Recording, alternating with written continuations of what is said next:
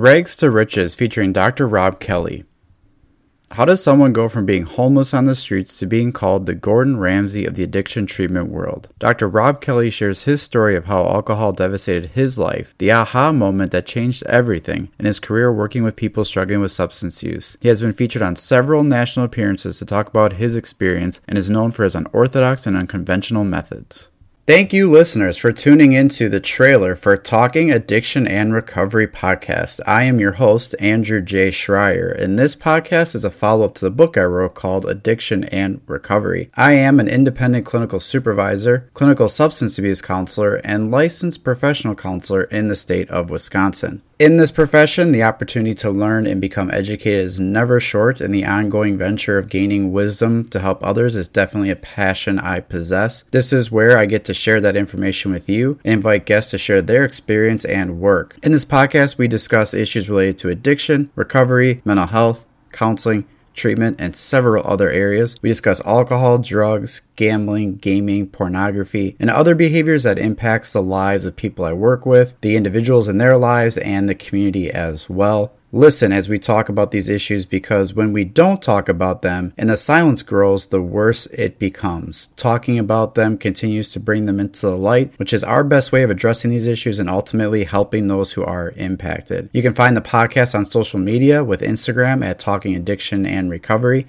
and Facebook page with Talking Addiction and Recovery podcast. You can send emails to ask questions, provide feedback, or inquire about being a guest at talkingaddictionandrecovery@gmail.com. Thanks for tuning into the podcast, and with every episode you listen to, I hope you walk away learning something. Today, I have Dr. Rob Kelly with me talking about, I think we're going to talk about a lot of issues because there's so much of your story and what you do to cover. You've been sort of deemed like the Gordon Ramsay of the addiction treatment world, but that's not how your story started, was it?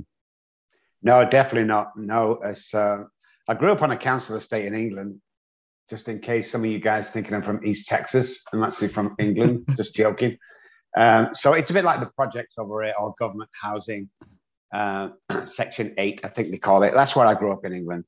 And I took my first drink at 9 years old, on stage in Liverpool, where the Beatles are from, with my auntie and uncle.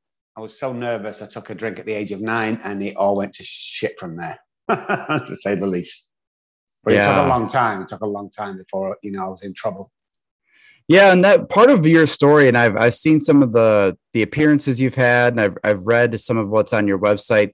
What really intrigued me was the aha moment that you often describe. That seems so powerful, and yet it was a very simple interaction that kind of sparked that. Would you say it wasn't like this life-altering crazy experience, but that aha moment was really changed the trajectory of your life?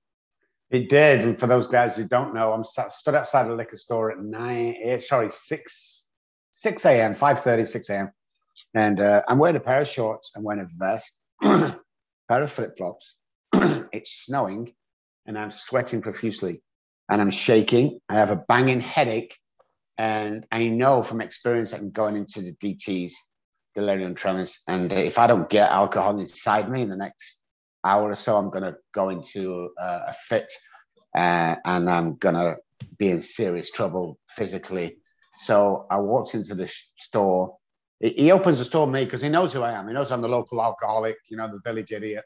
But I'm a nice guy. I'm an educated guy. I'm not one of these guys off the street that bumble in, and I look like crap. But I walked in, put my £10 on the counter, and he put the bottle on the counter. I reached out and grabbed the handle of the bottle, didn't open anything. And this is when my reaction. My headache went, my sweat stopped, my shaking stopped. It was just absolutely right there and then went. And I remember looking at the bottle, looking at the shopkeeper, looking at the bottle. I didn't mind, but he was staring at me as well. Because he must have think, Ollie, what's happening? He's not took a drink yet. And then I looked back at the bottle, and right there at then, I thought, oh my God, it's not the alcohol. Because everything went, my mood changed, my headache went, my sweats, my shaking, everything stopped right there. Within half a second of me grabbing hold of the bottle, everything had gone. And I realized right there and then, it's not the freaking alcohol. I mean, a lot of people, I don't have people with drinking. I go out with friends that drink. It's not the alcohol for me. I have a brain disease. I have reenact neural pathways with a hypothalamus and a basal ganglia. It wants to kill me in my brain and makes it look like an accident. That's the deal. And that's where we're different to anybody else is we don't, everyone else concentrates on the alcohol. We just stop drinking for a day.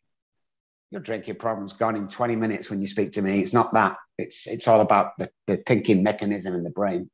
Yeah, part of what I love about that story is the impact of like addiction, like mental health, trauma.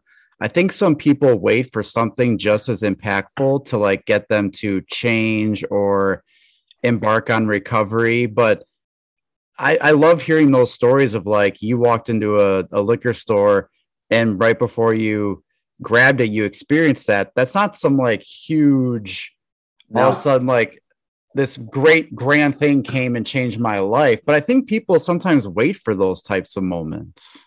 I think they do. I mean, if you have to ask anybody, do you think I've got a drinking problem? You probably have.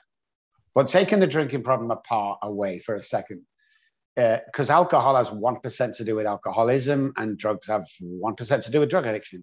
It's the way I think. So whether you want to better your life, whether you want to get a new wife, girlfriend, house, car, it doesn't make any difference.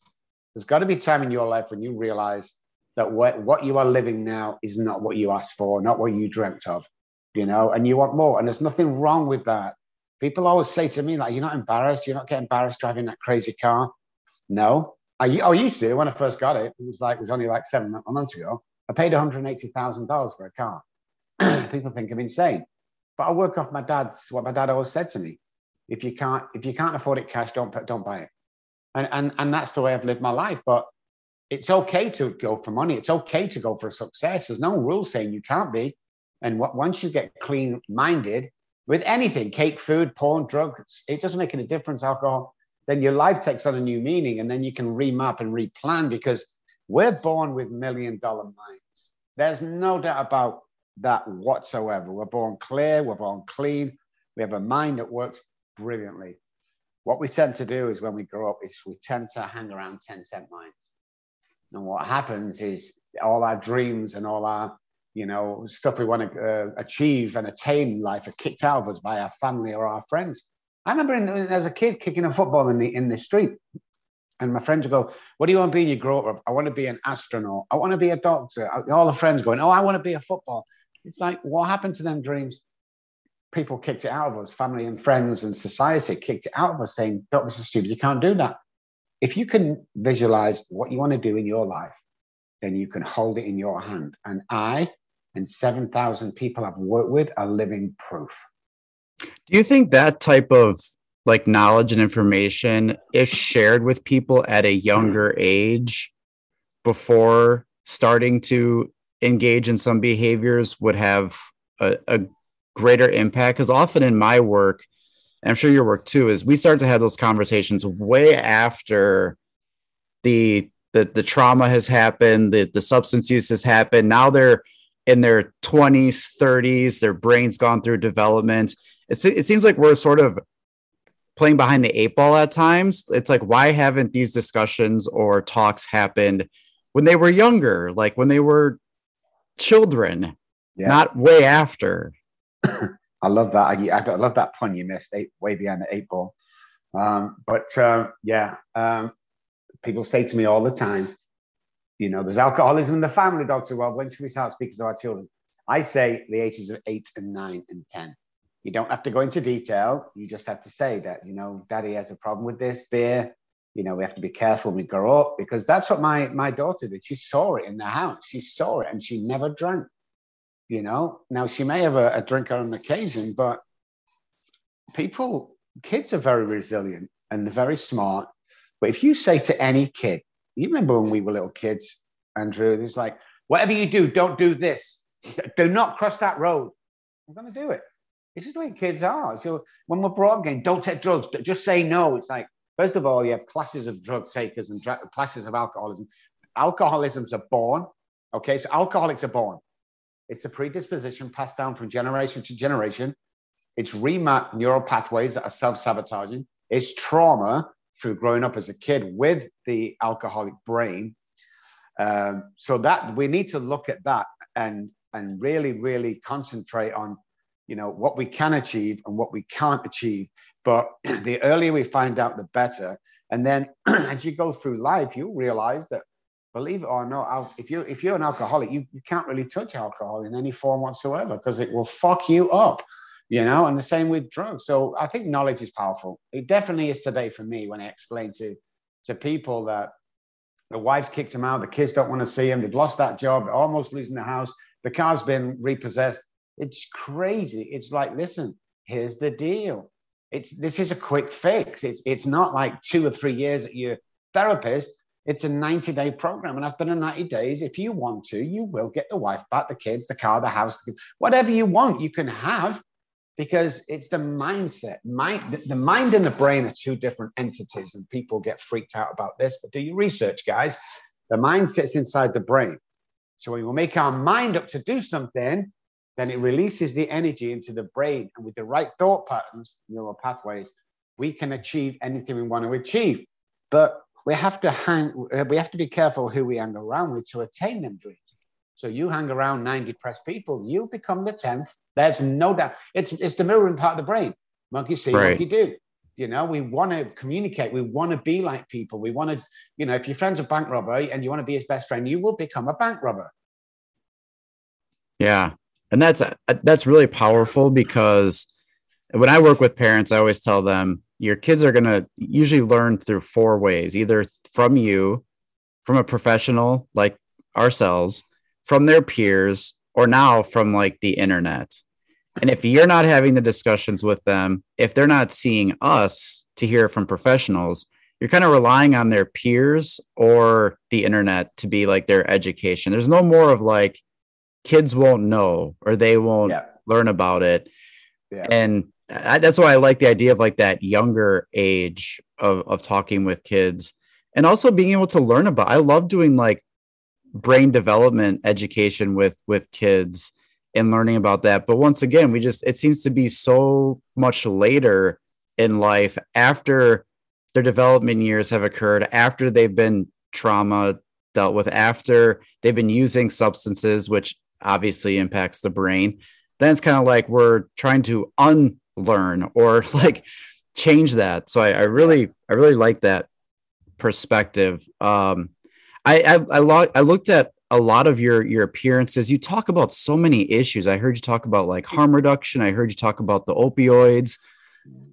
There is so much stuff that you seem to talk about and provide your expertise with. How did you get into that position where you were doing so much of all of this stuff related to like addiction and recovery? Well, obviously once, because I suffered from it and was homeless and lost my kids and wife and house and car and stayed on the streets for 14 months. But when I got into learning more about alcoholism, because remember back in the day, in the early 80s, late 70s, early 80s, I first got sober in 1988, I think. There was no internet. There was nothing. Nobody knew anything about my disease. No one knew any treatment or anything like that. It was crazy. And if there was treatment like Betty Ford, it was cost a fortune, so you couldn't go in. But as I delved more into it, I realized that why am I pinpointing it down just to alcohol? Because I was an alcoholic. So obviously you've got to put in drugs. And you hear this all the time. Drugs and alcohol, they're the same. It's a drug. They're not when it comes to the brain. Now, they show up the same. They present themselves the same. They both have the addictive personalities, but the alcoholic is born. The drug addict are made. That's just the bottom line from my research. Prove me wrong. You can't. I'm serious about this shit. So what happened is I started to diverse and go, hey, well, what about the trauma? And hey, what about the family? Hey, what about the wife? Oh my, what about the kids? What about this? It's got nothing to do with alcohol, but everything to do with trauma. So over the last 25 years, we've researched and tested and did so many trials and tests on stuff. I'm always open-minded to anything that helps the human being to succeed. I will often ask my rivals, how can I make your business better? And they think I'm crazy. And it's like, why would I not? And if there's any information I can share with you, like the mistakes I made, I'm going to share them with you. It's like, we're your rivals, Dr. O. I know you are, but, come on, give me a break. There was one guy that saved me off the streets. After three suicide attempts, on 2 occasions it worked, my heart stopped and I was dead. on a dirty street in Manchester, pouring down, horrible. Who am I not to help other people? That's what we do, So just being open-minded.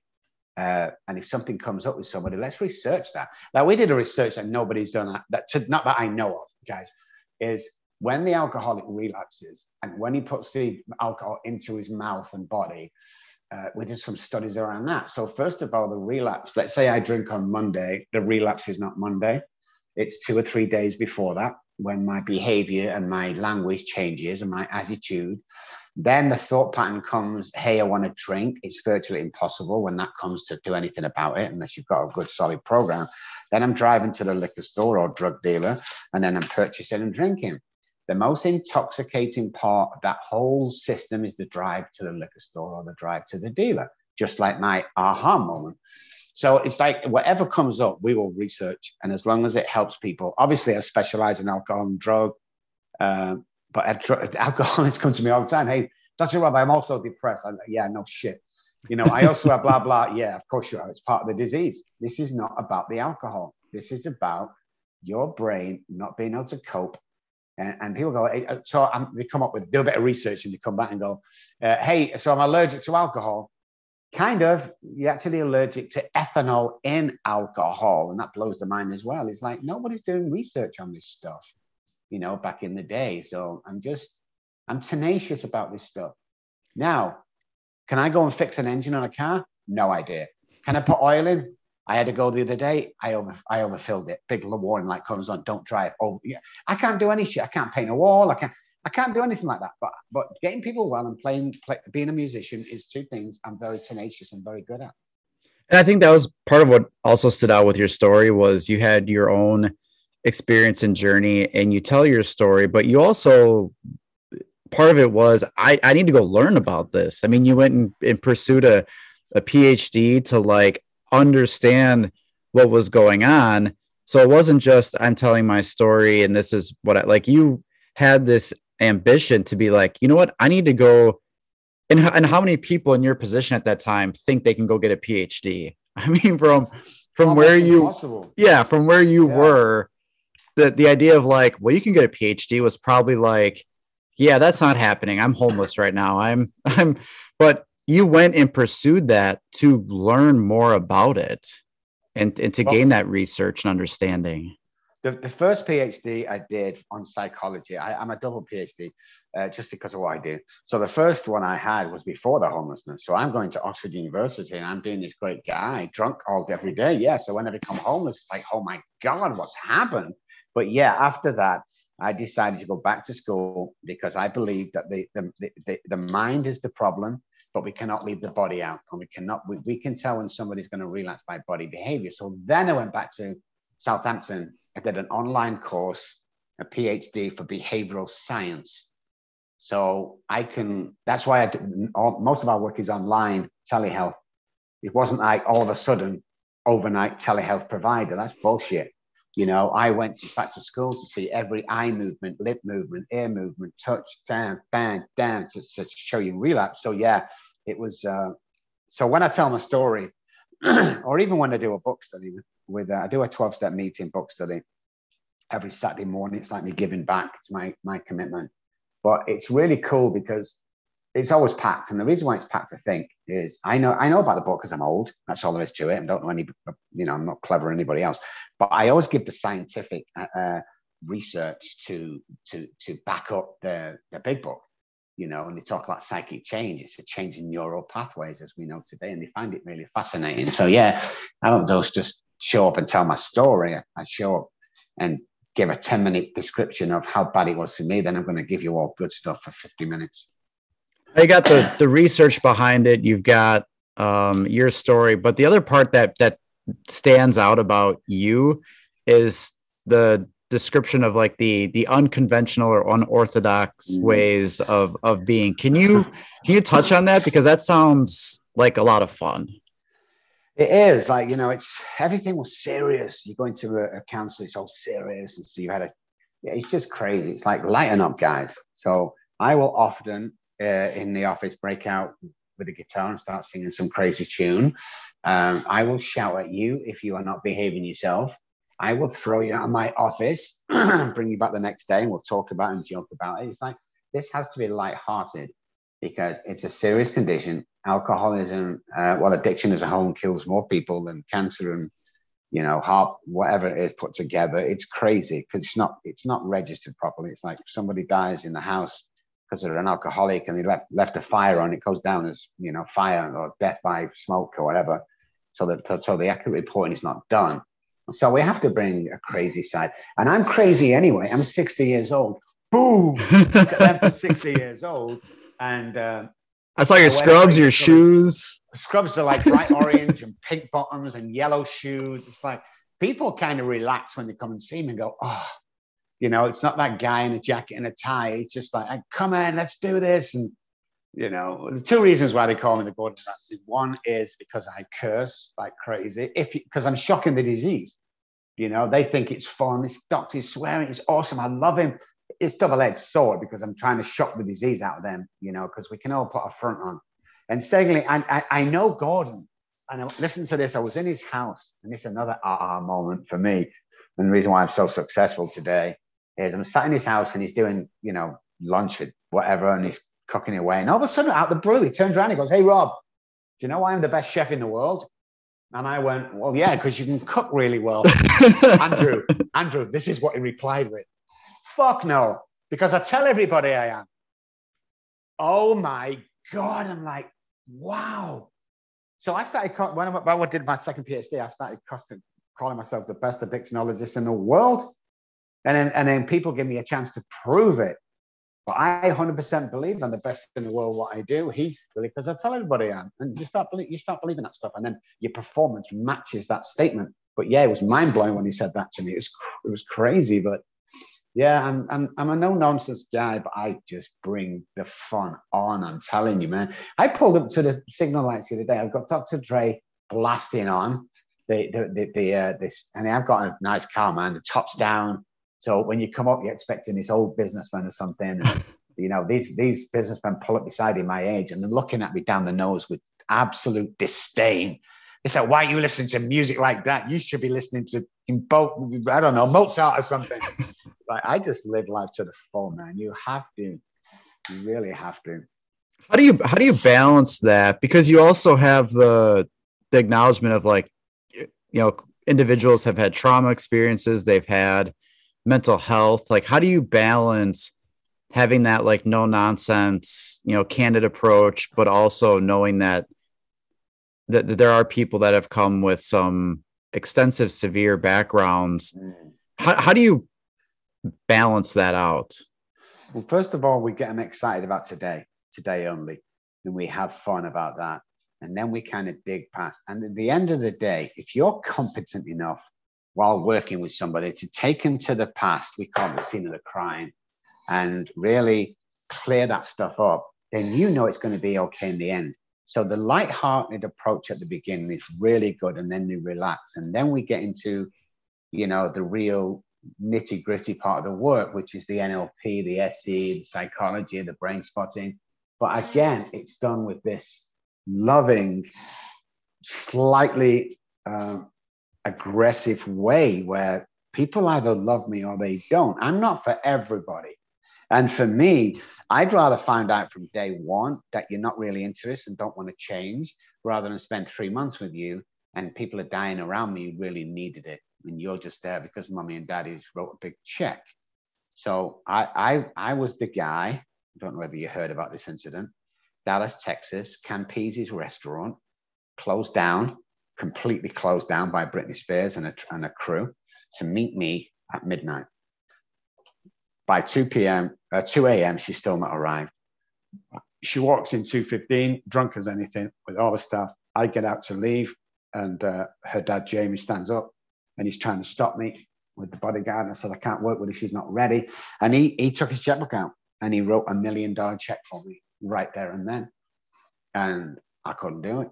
I couldn't do it for the money, and I left. So 2 days later, she's in the papers shaving her head off and shit like that. But your heart's got to be in it. And you've got to know that you can get these people well to have that nonchalant sort of attitude and trying to make light of everything. But when the real work comes, the real work comes. And that's when you sit down And I like part of one of the talks I heard you on was looking at, I think part what you said was we only need 1% of willingness to get better.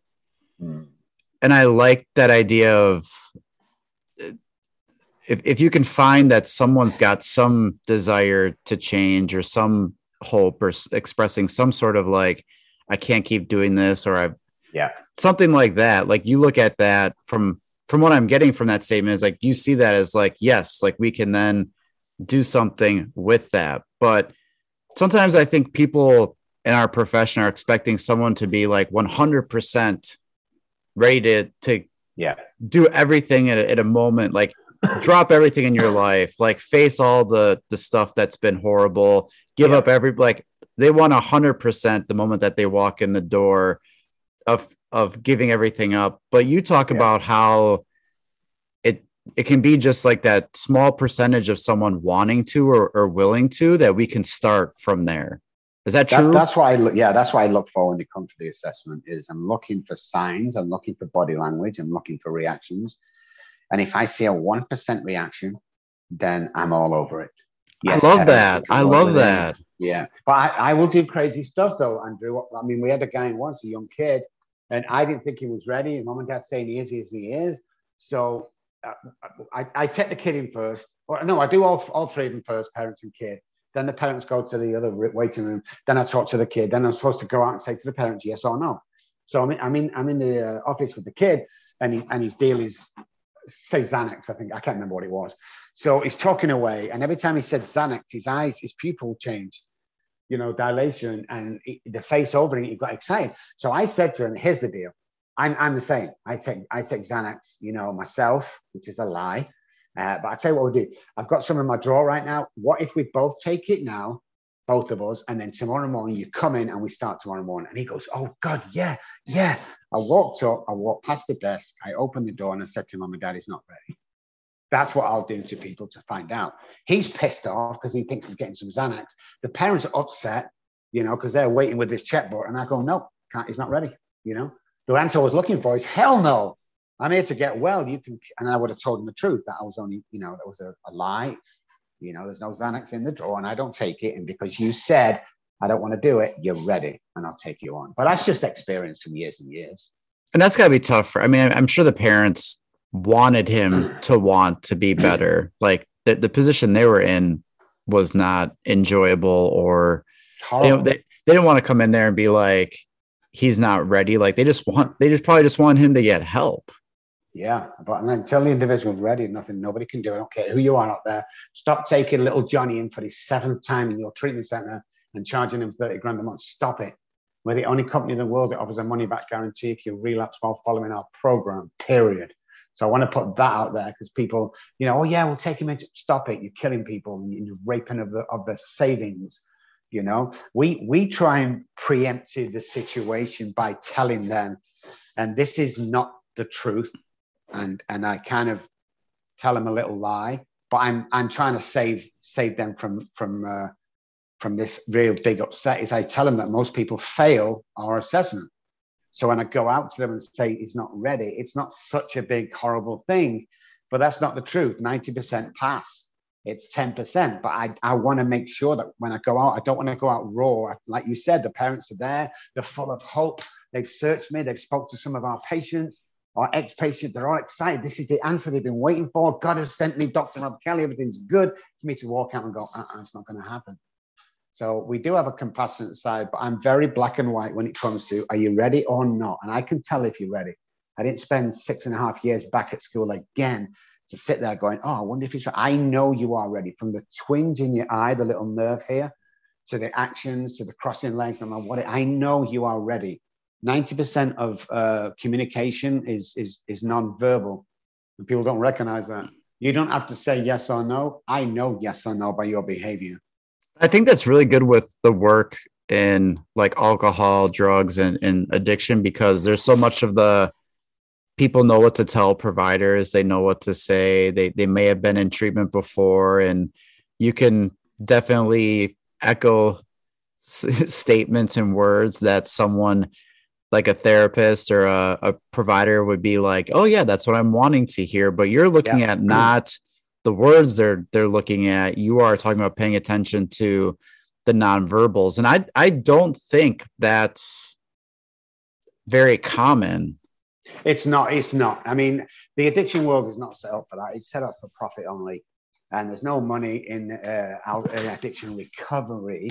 So it takes somebody like me to stand up. You know, I ask them all the time, blah, blah, blah. And they go, oh, yeah, because they've been to treatment 6 or 7 times already. They know what to say. Oh, yeah, Dr. Rob, get the fuck out of my office with that shit. And they look at me and they go, listen, dude, I'm going to tell you now that I stabbed my wife 3 times one night because she won't let me finish drinking. I left my kids, ages 1 and 3, in a cinema while I went to get alcohol 10 miles away. Don't even think about bullshitting me. Are you on? And they go, sorry. Okay. And then they give me the real answer. So it's a mixture between professionalism and street is where I lie. It's like, you can't really bullshit. And if you want to bullshit me, go away. You know, I don't give a shit whether you recover or not, is the truth.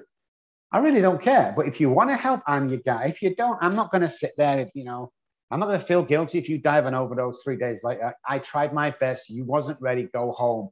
I'm not going to. Well, if we let him go out the door, he might commit. That's not my problem. My problem is, do you want this or not? I'm as black and white. And I've been slated for that. I've been, oh, that Dr. Rob Kelly, I don't know what he's talking about. He's not a real doctor. He's not really English. I mean, some of the shit I hear, but it's just jealousy. It's like, this is how I work. If you don't like it, don't come.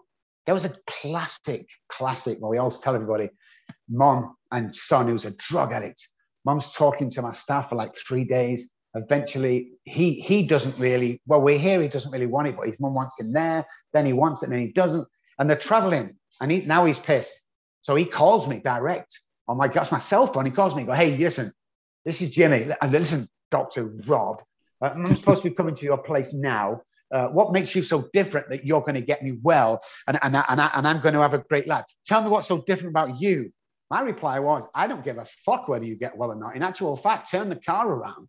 I don't give a shit whether you get well. I don't even know you. What are you talking? I can't make you stop drinking or drugging. Who do you think? I'm not God. Go away. Are you going to go? Or are you going to come? His answer was, we'll be there in 10 minutes. It's like, if you're straight with somebody, they feel it. They just feel it. And I'm going, wow, this guy is different. And I am different. And I paid the price for that. I still don't see my youngest daughter 30 years on. You know, she doesn't have a dad. I have to live with that every day, every Christmas and every birthday. I have to live with that. So don't tell me that I'm stood here talking bullshit and then guys that don't like me, because I have my haters.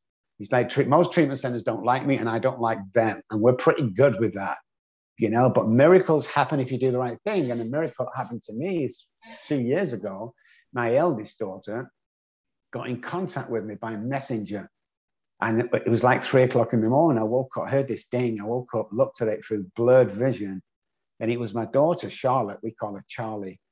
And she says, Dad, I want to see you, blah, blah, blah. Well, we got up and we booked a flight there and then, and we flew over on the red eye and we got over there. And I was so nervous, Andrew, and I'm vomiting because I'm sick, because I'm so scared out of my mind. And, you know, we walked to the door and I knocked on the door and she opened that door, man. And I'm telling you, it was just a miracle.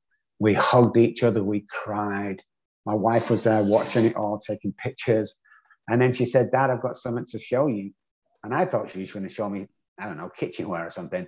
And we walked into the main living room and this always gets me. And she handed me my 3-month-old granddaughter. It's amazing. Right there. And then I thought, and I don't mean this in a ghoulish way, but if I'd have died the next day, happy man. I've completed everything I wanted to complete.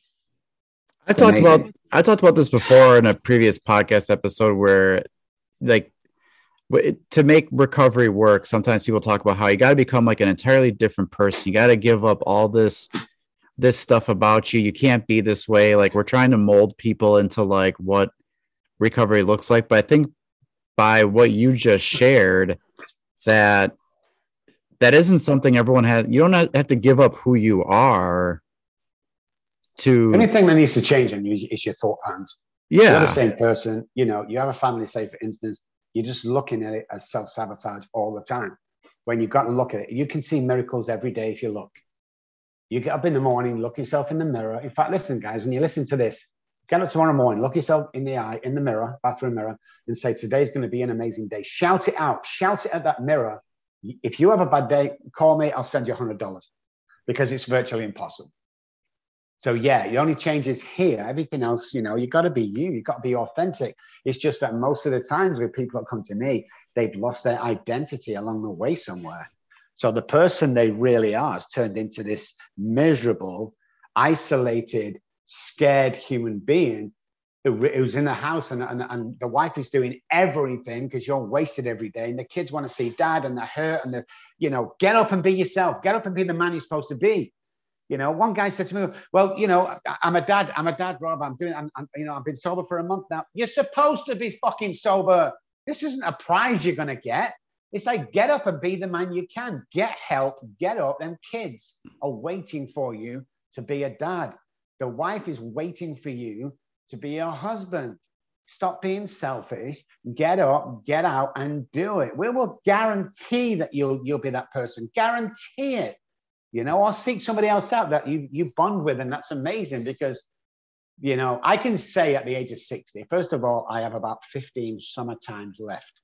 So when you put it like that, it's pretty scary, And secondly, you can be anybody you want to be, and you can be as happy as you want to be. It's not up to you to make your wife happy and vice versa. It's up to you to be a happy person. And I'm telling you now, you don't like your wife, get a new wife. You don't like your job, get a new job. Oh, it's not that easy, Dr. Rob. It really is. It really is, because most people spend the times in a marriage that's dull and horrible. They get to my age and go, I just wasted 30 years of my life. And I've just stole 30 years of this woman that I don't really like, of her life. But life's too short for that stuff, guys. If you're not getting up every day with a smile on your face, ready to see what that day brings you and looking miracles of being of service to people and saying thank you. When I say thank you to someone, dopamine is released into my brain, giving back. If you don't have an amazing day, you need to change something, guys, because you're doing it wrong. I don't care if you're living in a 1-bedroom bedsit, a trailer, I've been all through there, bedsits, trailers, homelessness. Money does not make you happy. Anyone who's had money will tell you it doesn't make you happy. And if you're a dickhead while you're broke, you're going to be a dickhead when you're rich. It just enhances who you are. So I've always been a kind person. So 25% of our 7-figure take-ins every year go back into communities that need help. That's great. We don't give it to charity companies. We go after them people. I see a girl in a meeting. She talks about fighting to see her kids at weekend, which she can't afford an attorney. We'll pull her to one side. We'll pay for the attorney. We'll pay for a 1-bedroom apartment so she can see her kids at weekend. That's the stuff I like. I love hearing that. The one thing I really wanted to ask you about was this quote on your website that says part of it is to work towards making the road of recovery less of a mystery tour. Can you elaborate on that? Because I think I know Nobody knows where they're going. Everyone's going, okay, we're going on here and there. First of all, they're teaching now 60s and 70s textbooks. So nobody knows where they're going. Everyone's just winging it. Let's see what happens. It's quite simple. The road is going to success. The road to recovery is always under construction. Never think, oh, I've got sober now, it's going to be an easy path. Nobody knows unless you get help like you get here. And then things may happen on the way. God forbid, your child or your wife or dad may die along the way. It does not make a difference to your sobriety or journey. It's like it's like going on a I don't have you guys over here, but in England we have what's called, from the local pubs and clubs, we're going on a mystery tour. So everyone gets on the bus and then, the driver takes us somewhere, and it might be Blackpool, it might be London, but whoever guesses where we're going, everyone puts like £2 in, and whoever guesses where we're going gets the money. Yeah. Well, this is like the driver guessing where we're going. He's like, well, of course the fucking driver knows he's going to get the money because he's taking us there. It's like, that's where we put it over to our patients. Like, we know where we're going. We're going to take you there. You don't have to worry about anything. This is not a mystery tour when you come here. This is a direct route. We know where we're going, and everyone's trying to guess. It's like, there's no guesswork in here. Because they can't tell you, treatment centers can't tell you you're going to be sober in 5 years' time. If you follow our program, I can categorically tell you you'll be sober in 5 years' time. And you'll be living a life beyond your wildest dreams. Yeah. So that's what that meant. And part of your slogan was, and you say it all the time, living the dream instead of dreaming of living. And what a Even though it's such a flip, but that is such a drastic change. That come to me, Andrew, when I was homeless and I was walking, because I'd walk the streets because I didn't want to stay in the center because it was too violent. And it was snowing and it was cold. And I think it was Christmas Eve. And I was passing these windows, and in one window I saw a family, mom and dad and two kids around the table, and they're having Christmas dinner or pre-Christmas dinner or whatever. And I thought to myself, that's living the dream. And all I'm doing now is dreaming of that. I'm dreaming of living. That's what it came to.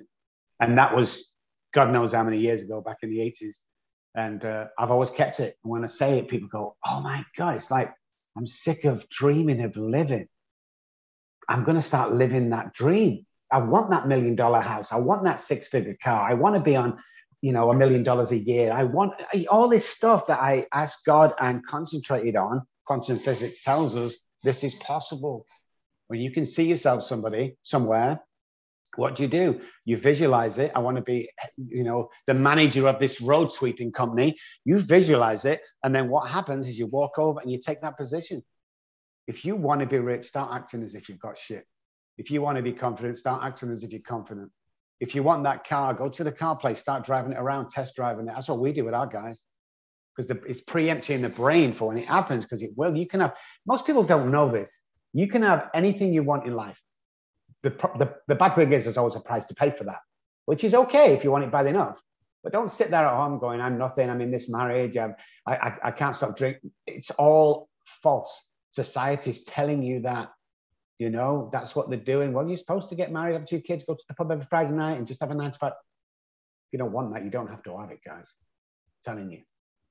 I feel like those are messages that can be given to so many people, so many different experiences, even outside the realm of like addiction and recovery, but just so many people can benefit and learn from that.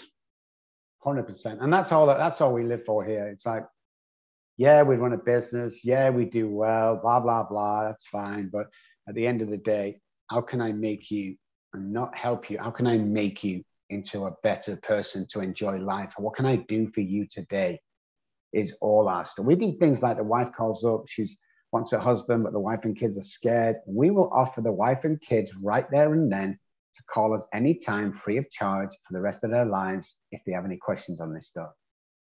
It's like, it's being the human being that I always wanted to be. That's the bottom line. I've never said that. That just come to me now, Andrew. See your stuff you're pulling out of me.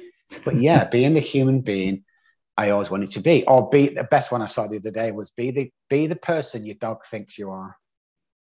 Yeah, that's amazing. I mean, I'm really thankful that you're able to join today and to talk about like your story, like the work you've been doing, hearing about some of the approaches that you use. I'm always looking to see outside the box, the typical ways that people address some of these issues, and you're full of them. I'm sure there's a whole bag or room of tricks, but you got to share some of like the real life experiences of how you've done this, which is great to hear of how that's been applied.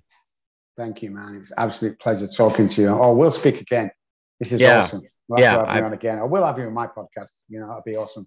Yeah, that's great. So and the best place for people to learn more about you is just go to robkelly.com, and that's where they can find out a whole bunch of what you do and the services that are there. They can read your full story and catch some of your other appearances to learn more about you. Yeah. Spell my name with 2 B's, ROBBKELLY.com. Jump on there, put it in any search engine, or even better, there's a great feature on the first page of the website, and there's a button there, so call Dr. Rob direct. When you press that button, I'm on the other end answering. If I don't answer, it's because I'm video with a patient. I'll definitely call you back. Good. Thank you so much, Andrew. Yeah, thanks you very much. Appreciate it. It's been an amazing talk and looking forward to connecting again. Awesome. Thank you, man.